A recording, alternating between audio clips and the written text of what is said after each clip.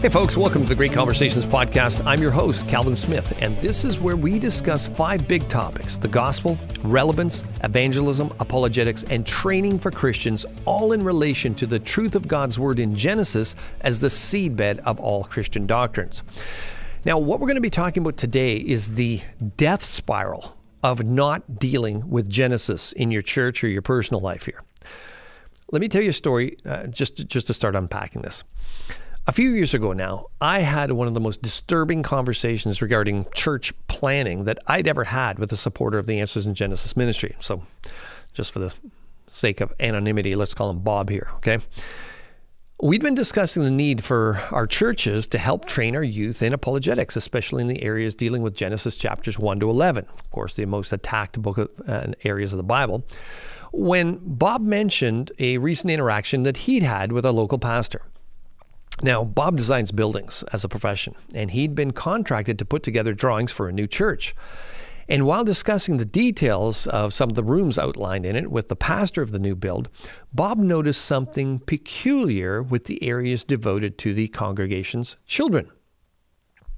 Bob said that the area devoted to kids ministry was fairly large, with plenty of room to facilitate the numbers projected out of the size of the sanctuary being built.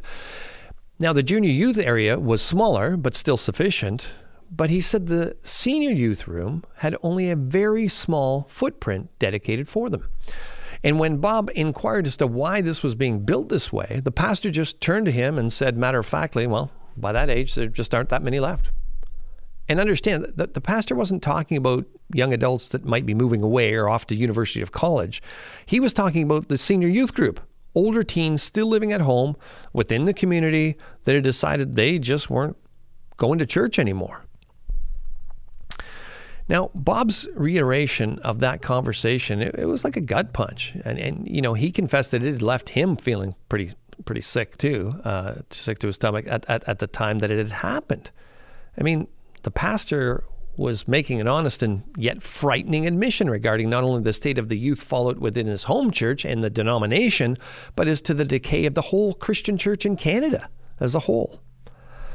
And it was being discussed in such a practical manner. I mean, the floor plans of a church, it wasn't contested. It was simply being accepted as a harsh reality.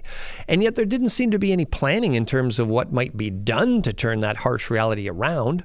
I mean, why not do some kind of diagnostic and find out what the root cause of the drop-off in church youth attendance was, rather than just live with it? You know, in reality, the diagnostic work has already been done and the data's in. Various church organization studies from a wide variety of denominations, independent investigations by broad groups of secular and religious analytic organizations, such as the Barna Group, as well as the Beamer Report, which was commissioned by Answers in Genesis, has shown that young people from Christian homes declare, in their own words, that they abandon the Christian faith for 2 main reasons.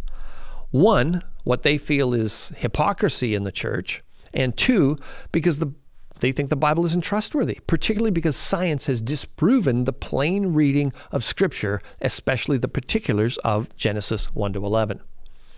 And by the way, it should be noticed that the hypocrisy aspect, although it may deal with a wide variety of different Christian behavior that really doesn't comport with Christ's teachings, but it also includes believers that insist that the Bible's moral teachings, all of which doctrines are grounded in the first 11 chapters of Genesis as real history, should be adhered to, while at the same time proclaiming Genesis 1 to 11 does not need to be taken as plainly written in one fashion or another. So, can pastors and church leaders really say they aren't aware of what's happening to our youth when the information is so readily available to them? Why then is there nothing being done for the most part? For most Christian leaders, it's because they themselves are compromised in the areas of Genesis creation versus the story of evolution, which is so vigorously promoted. I mean, oftentimes the Bible colleges and seminaries that they were trained in supported some form of evolutionary long-age interpretation of the creation account. And so they've settled with one of the various non-biblical positions regarding Genesis, such as the gap theory or the day-age theory or progressive creation or even full-blown theistic evolution now termed evolutionary creation by some, likely to lessen its perceived obeisance to materialistic naturalism somewhat, still claiming to believe in creation of a sort. But having done so, they've made themselves incredibly vulnerable to the most common of Bible skeptics' questions used against Christians, long-age believers such as, why would a loving God have used billions of years of death and struggle to create and call it very good, all before Adam sinned?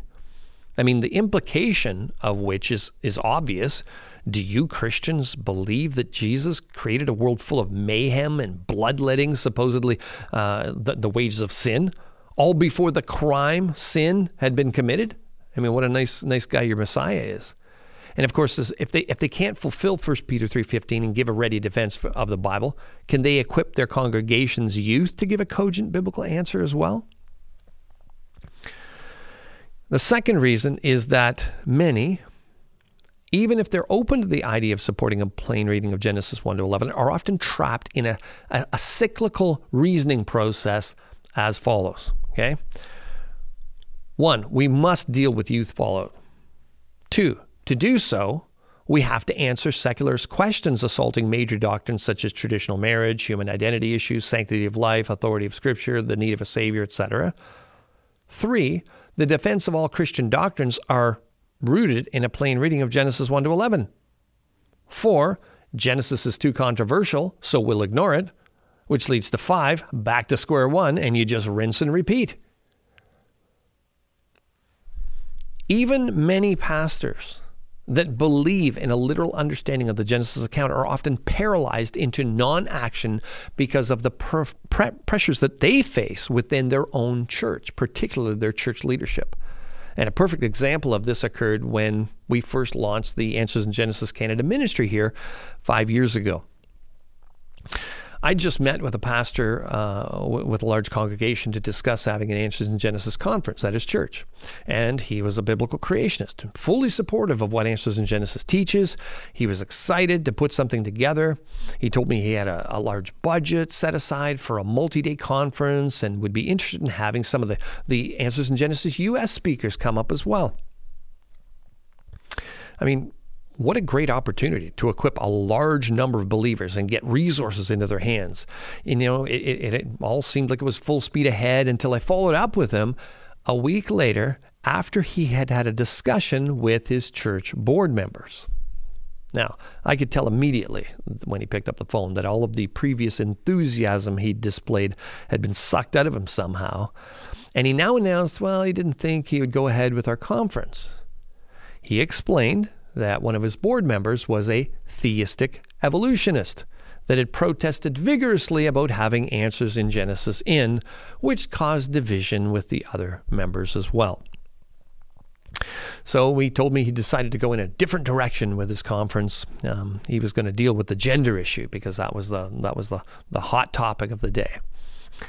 Now, when I asked him how his theistic evolution supporting board member was going to feel when I pointed out that the only way to defend a biblical understanding of gender was to quote Genesis the same way that Jesus did, as plainly written, God created male and female. We read that in Matthew 19:4 and 5.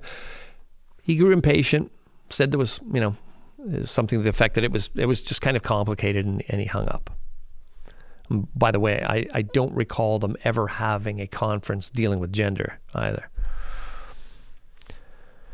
Probably the earliest encounter with a church leader in Canada regarding the lethargy in many churches in helping fortify the faith of youth, and one that kind of lit my enthusiasm for speaking about creation apologetics more than any other, took place over 20 years ago now. Having begun to work with the youth in my own home church and being aware of the numbers regarding youth fallout occurring across the board denominationally, yet having seen the effectiveness in teaching apologetics to youth, I decided to arrange a meeting with the overseer of youth pastors within this particular denominational group. And as I raised my concerns during our conversation or discussion, he seemed well aware of the situation regarding fallout of youth from churches and nodded in agreement when I quoted statistics from George Barna, stating that on average, 70% of young people from Christian homes that attend state-run schools abandon the faith by age 18. And after hearing me quote this, he leaned towards me and he said, Cal, actually in our denomination, it's more like 90% right now. Now, assuming that he was armed with this knowledge and been in this senior position in one of the largest denominations in Canada, overseeing several other pastors who were responsible for the future of the church, that he would be implementing a solution, I said, so what's the plan? But rather than saying anything, he leaned back, just shrugged his shoulders, palms up, with a, well, I have no idea look on his face, and my heart just sank. Christian leaders need to make wise decisions quickly. Ask anyone trained in the military, and they're going to tell you, leaders have a duty to be decisive. Why? Because it can mean the difference between life and death to those that they are leading. And because of the seriousness of the situations these commanders are placed in, military leadership is often referred to as a crucible for decision-making training. Indecisive leaders can damage those they are responsible through procrastination, because inaction on their part is often multiplied through the inaction of those being led.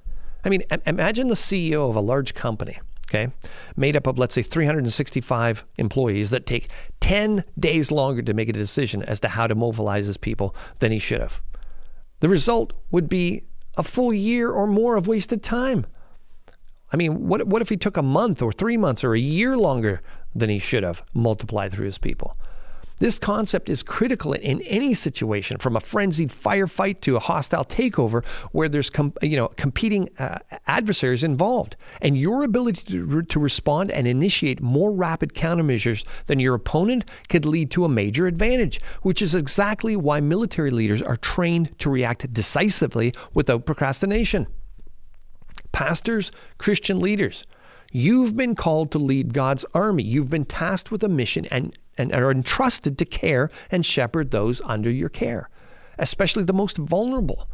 I mean, we've received the intel. We know what the enemy's plans are and where the main assault on the sovereign ground that you've been commissioned to defend has been aimed, and that's the foundation of the authority of the Word of God, Genesis. And you might feel inadequate, and you might feel ill-prepared or without sufficient influence or commandability. But regardless, we should all do our duty to the best of our ability and serve our King, the Lord of Lords, Jesus Christ, with every bit of courage that we can muster. For the Lord is a great God and a great King above all gods. Psalm 95, verse 3. Don't worry about the approval of man. Exhort the word of God. The next generation of the church are in peril, and we can't afford another wasted minute doing the same thing over and over again, expecting different results. Doing so is simply planning to fail. As always, if you're appreciating this content, please visit the AnswersInGenesis.ca website. Consider donating to the ministry, and whatever platform you're accessing this on, it most likely has some kind of combination of features that allows you to subscribe or like or share and do a review. And we'd appreciate you doing so, because it's probably the number one thing that you can do to help us to continue to do outreach. So until next time, I'm Cal Smith. Blessings to you and yours.